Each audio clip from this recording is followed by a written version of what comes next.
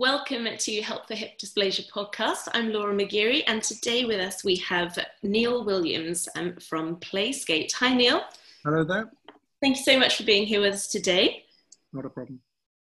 So we have connected recently through Facebook after hearing some of the podcasts, and I'm really excited to say that you've come to us with a slightly different journey and a different perspective on hip dysplasia. There's a personal connection for you that's brought you to a point in your career where you've actually started designing products to help people with hip dysplasia at the early stages of their journey. So if it's okay with you, I'd like to just sort of ask where that personal connection started. Where was the first time you even heard the word hip dysplasia?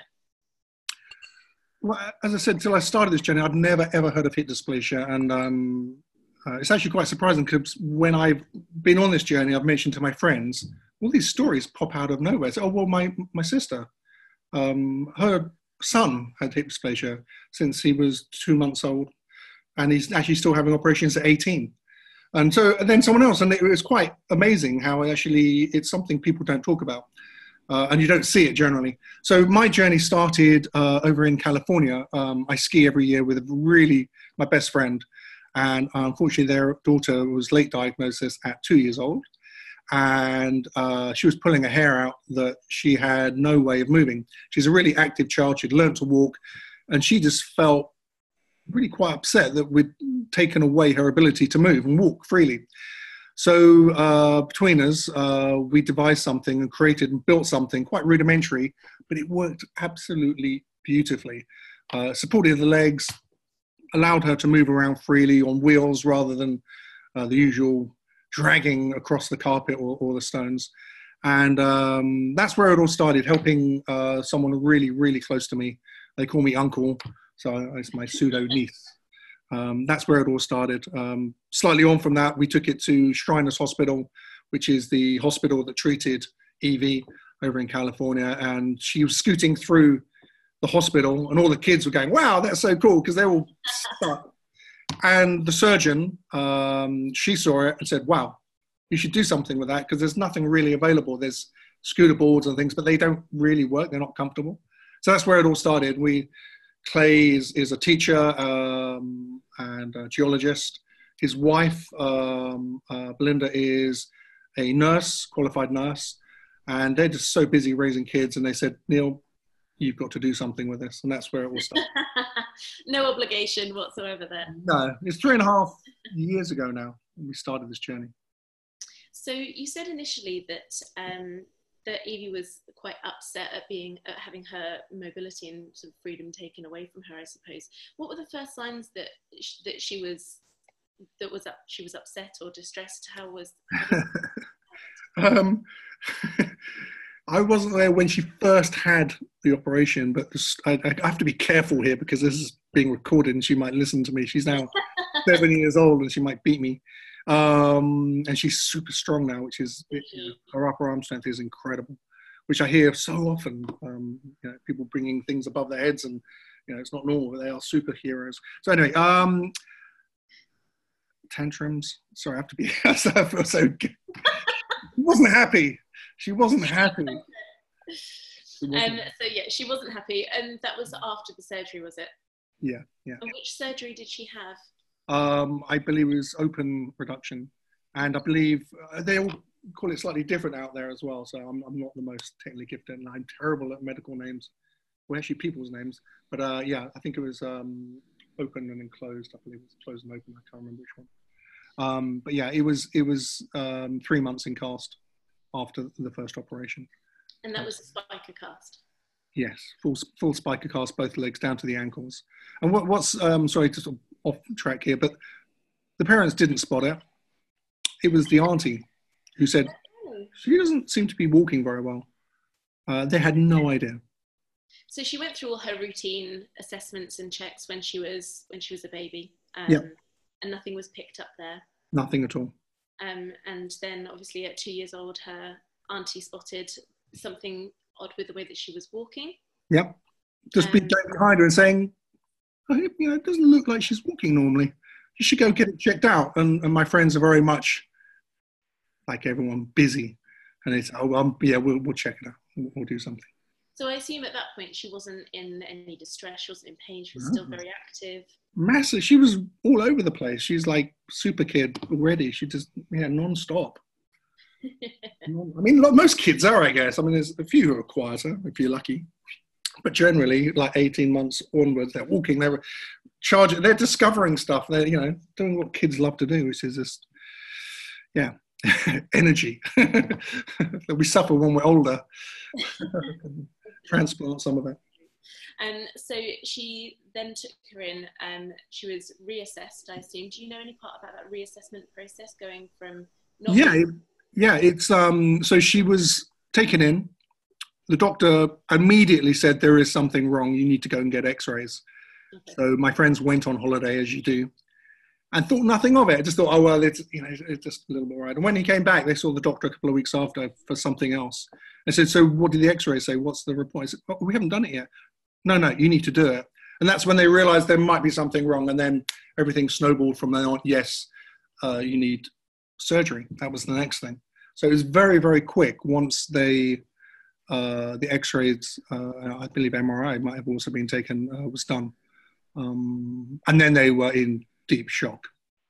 And they're really chilled people. Californians live in the mountains. Yeah, the change was horrific. I mean, as you probably heard this yourself.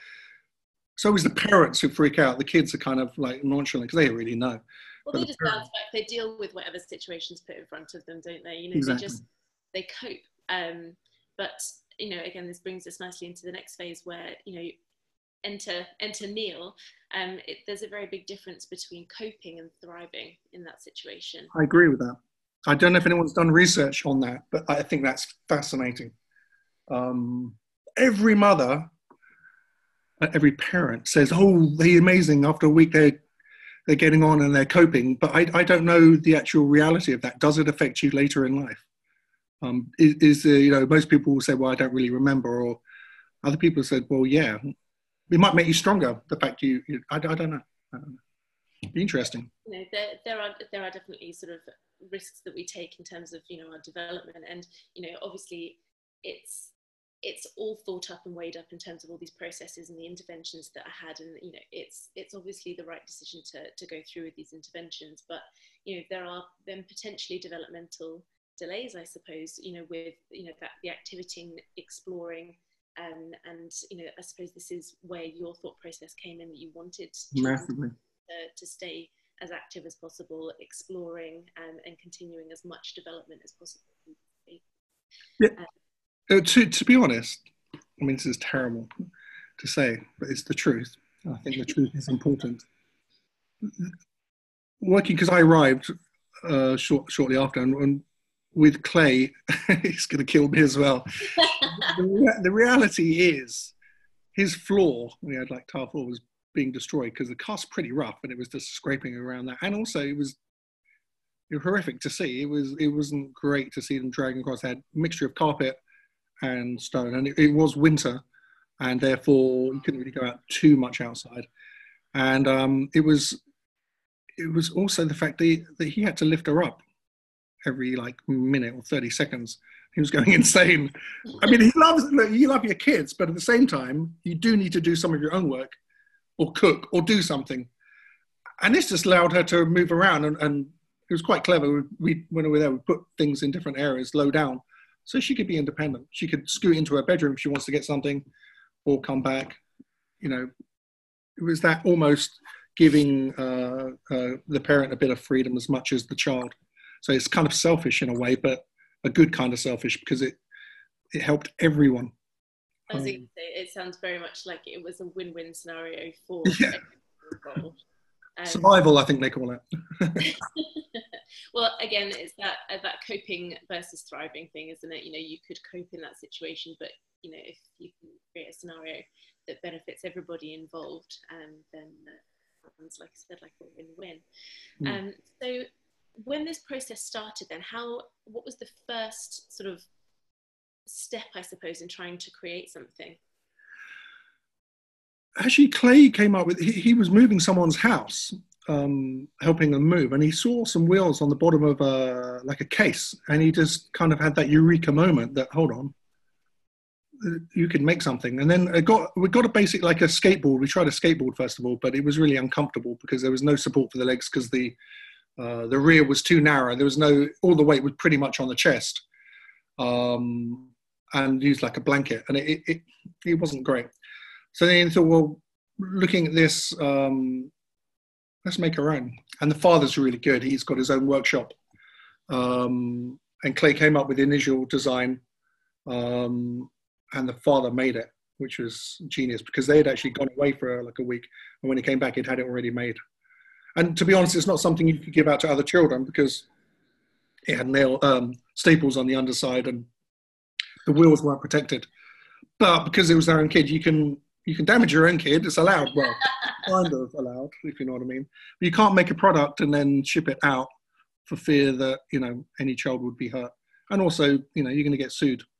Unfortunately, there is a number of people who go, well, that's a good way of, funding our family for the next 100 years. Yeah. I might point out, we as a company have absolutely no money. So please, no, we created something which is safe. I mean, that's actually what took the most time. So yeah, it was originally just a eureka moment of, wow, this is the answer. This is something fun and it's going to make all the difference. And it did. I can't tell you. It's like light, light and dark or night and day or whatever that, you want to use it.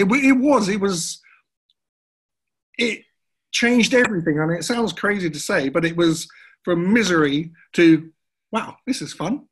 And I can't tell you how simple. I mean, we all have moods, and simple things can change your mood. Whether you're a kid or more so as an adult, you're probably more aware. And it was that. It was, I'm all right now. I can do what I want. And that's why I did it, I reckon, because, for that, I guess you can do that. There's no amount of money or anything else in the world that gives you that feeling. And to be fair, I've worked in industries from computing, software, things like that, which do help people, but not in the same way. The feedback you get is phenomenal. I mean, so I think, maybe I've always thought nurses and doctors do great jobs anyway, but I can see why they do it because that, some get paid better than others, but generally it's that feedback they get is just, it's kind of immeasurable. It's like a natural high, which is cool. I like that. So you went from designing this product for Evie specifically, and making sure that it was very much personalized for Evie, and then had the thought to potentially do this for other children? Well, unfortunately, at 2, she had her first op. The op went well, but they said, look, to be honest, we probably think there's going to be a second operation.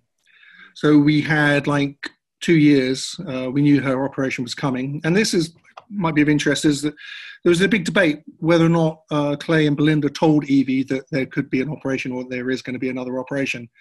And they decided to tell her at kind of 2.5, that when she's 3.5, 4, that there will be another operation. And she wasn't happy, but she took it on board.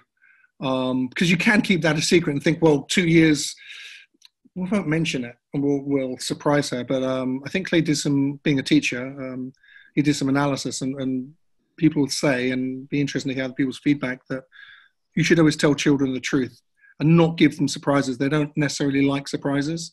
They prefer to build up to it. And again, I'd love to see the research or some people's knowledge on that.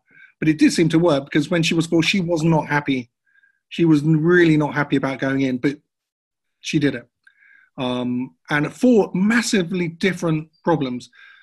Sort of 18 months, a year, they're walking, you take their independence away. And I don't mean to be horrible about this, but you do. You take that away, something that newfound thing, which is walking, which is it's going to be the biggest thing in your life as a kid. You're like, I can walk, I can go where I want. I don't need you anymore. Not, in a horrible way, but so they're walking, and then unfortunately we put them in a cast, which is 100% necessary. But they don't understand that. They just think you've taken something that's mine away. And at 4, I think in some ways it's worse because A, they've been walking and they've recovered and they have to go back in again, which is traumatic enough. But they're normally at nursery. And our experience in America is they're happy to have them, but the classes can be 10, 15, 20 children. How can a nursery assistant or teacher look after your child over and above everyone else. They can't be moving them all the time. And generally playgrounds, rubber matted ones, whether it be indoors or outdoors, are big places. So again, all that movement, and they're quite heavy at 4, not massively. 7 is the nightmare. 6, 7, I guess, for boys as well. So this, again, she was whizzing around everywhere on it. She even went into hospitals again, and yeah, it was something that no one else had, which not just in compared to other children who had hip dysplasia or in spica casts, but also the other children in nursery, because I've heard quite a lot of stories about mothers who are fearful of taking their child to nursery because their children are different. They have a big cast on, and that, we all fear everything. I mean, first day at school for your child is bad enough, but in a cast, they might be bullied or picked on or not understood because kids are trying to learn themselves. They see something different. This made Evie number 1 kid. They all wanted to play on her play skate. They were like having goes, and it just kind of integrated her. But more importantly, if her best friend was going, talking to her or playing with her, and then she went to the sandpit, she could follow her. So she was playing with the sand, or she could go over and play with other toys and products, because they're all scattered around, or building blocks. And she also had now by a little sister. So her sister used to ride on her back and push her and do, she's a little baby, but like 2. But yeah, it was kind of that integration and that ability to be, and I think on our website we say more normal, which I don't really like, but there's probably a better way of saying it. Be more like other kids and move like other kids and do what other kids do, and not in any way be held back. And that was the key.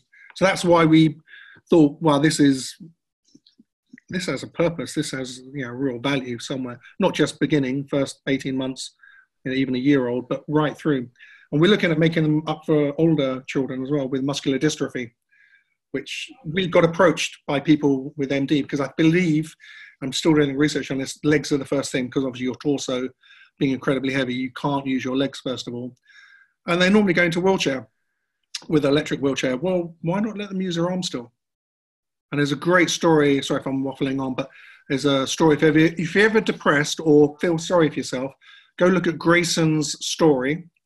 And as this kid has his own syndrome, Grayson's syndrome, he has so much put upon him, and yet he's the smiliest kid, most uplifting kid you'll ever meet. So you depressed, look at that story and see the happiest face in the world, and that will cheer you up, because and we're making one for him right now, and that's going to be massive.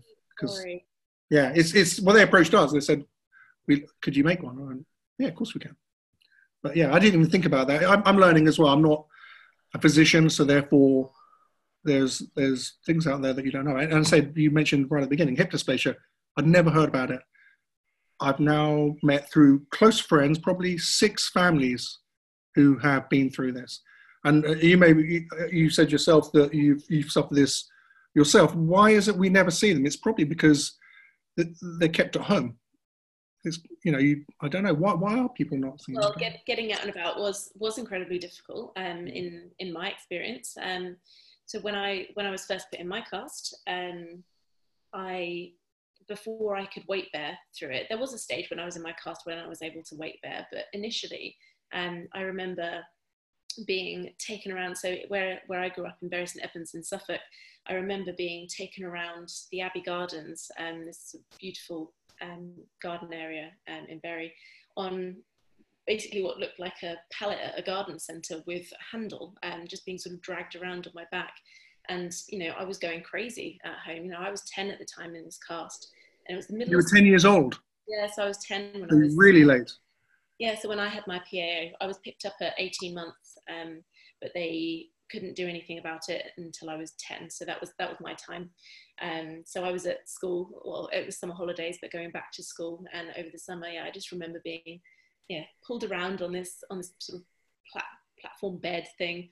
And I mean, it was embarrassing, but it was the best thing, because I could just get out and about and be in the sunshine and just get out of the house, and that meant the world. And I know that was probably quite a difficult thing for my parents to go through, and really awkward having to transport it all around, but they did, and they did anything that they could to stop me going crazy in the house, and that was really, really important to me. So yeah, having that freedom to get out and about was amazing, but I did have to be pulled around, and I didn't have that independence to do it for myself until later on down the line when I could weight bear on it, and nothing stopped me then. I went back to school, and like you were talking about being integrated in a school situation, when you're casted, and you know it is a little bit more awkward.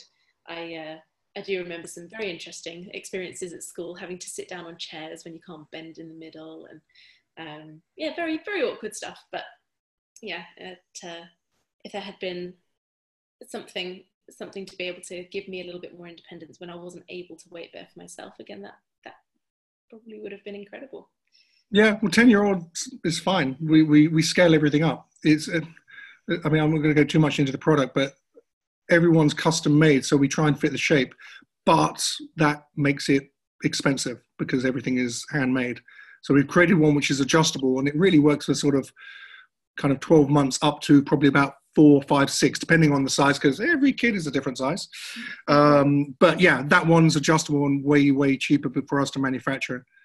So that helps. But when they get sort of 6, 7, 8, 9, 10, we custom made them, because even then the cast can be all kinds of different shapes, and there's more to play with.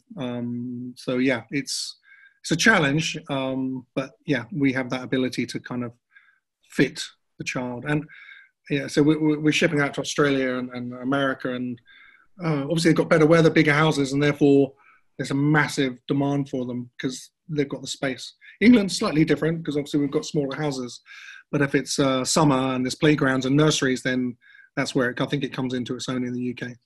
Absolutely. So we have chatted about the fact that obviously it does have quite an emotional connection for you, and you said that you've spoken with quite a few different parents and heard a few different parent stories about this. Yep.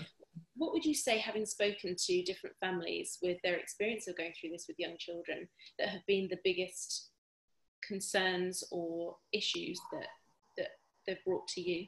How long have you got? Thing. Keeping kids cool. You know, we've had a horribly hot summer. So things like cast coolers are really, really good, not that expensive. And even stories about sort of, you know, getting your hairdryer and setting it on cold and blowing it down the cast. Make sure it's cold, a bit like the old putting your elbow in the bathtub type thing. Make sure it's cold before you blow it down, otherwise you're going to have a screaming kid. Great. I mean, thousands of stories. And these various Facebook groups, and there's many of them, always give good stories, but it does require a parent to be proactive and ask a question.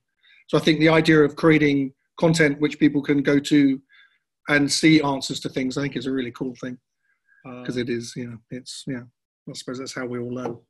Yeah. And if when you look back along this journey, from the start to where it is now, is there one moment that stands out to you as being sort of the most pronounced or the most emotional? The first time I saw Evie's face when she was playing, that kind of light and day situation of misery to happiness. The thing that got the thing rolling was the surgeon in the Shriners Hospital in California saying, "Wow, you got to do something with this. This is amazing." So that was kind of the initial thing that she said, "Okay, we've got to do something." And then latterly, we only really started telling people only in the UK about 4 weeks ago, probably I think 4 weeks tomorrow.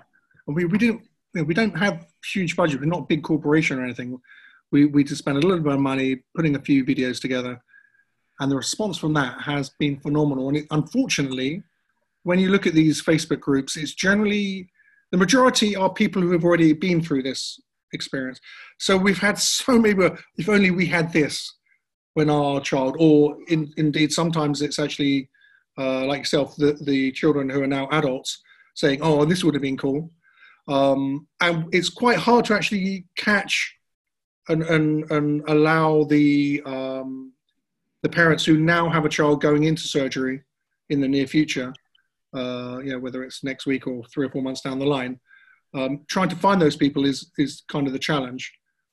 Sorry, you didn't ask that specifically, but that's the thing I'm trying to solve.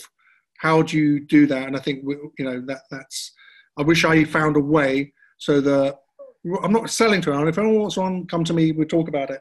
But I don't want to be out there. All I want to say is, if you want, this is available. And that's the biggest, if I could find that, that would be an even bigger eureka moment, because at least I've done my job. My job is to awareness. And I think the more that people can talk about it, again, like you were talking about, raising awareness, being able to just discuss these topics in open forums and getting more people aware of the different issues that are out there, then again, perhaps when people get this initial diagnosis, that information will be more readily available right from the start of the process. And that's the whole idea of, you know, this podcast, and, you know, all of the charities that work with all of the researchers out there. We're just trying to make sure that people have as much information as they possibly can from day one. Yeah. Knowing that they've got the support the whole way along that journey. So, you know, with that, I thank you so much for coming on and talking about the journey that you've been through, the development stages that it's going through, and really excited to see, you know, where it goes, where it can go, and all the different areas that you're going to be able to work within. So if anyone would like to follow Neil's journey, please go and find him on Facebook at Place8, and have a look at the information that he's got on there, and the exciting developments there. But yeah, thank you so much, Neil, for coming on. It's been an absolute pleasure chatting with you today, and we'd love to keep in touch. So please keep chatting with us. Yeah, please. And I'm really glad with what you're doing, because just to finish off from my perspective, Clay and Belinda, the parents of Evie, their biggest problem is they couldn't find any information. So what you're doing, I think, is great. And this was 7 years ago when they were looking, and there was nothing. Couldn't find anything to help them. So yeah, well done to you, actually making the effort. Thank you very, very much, and we will keep in touch. Yep, thank you.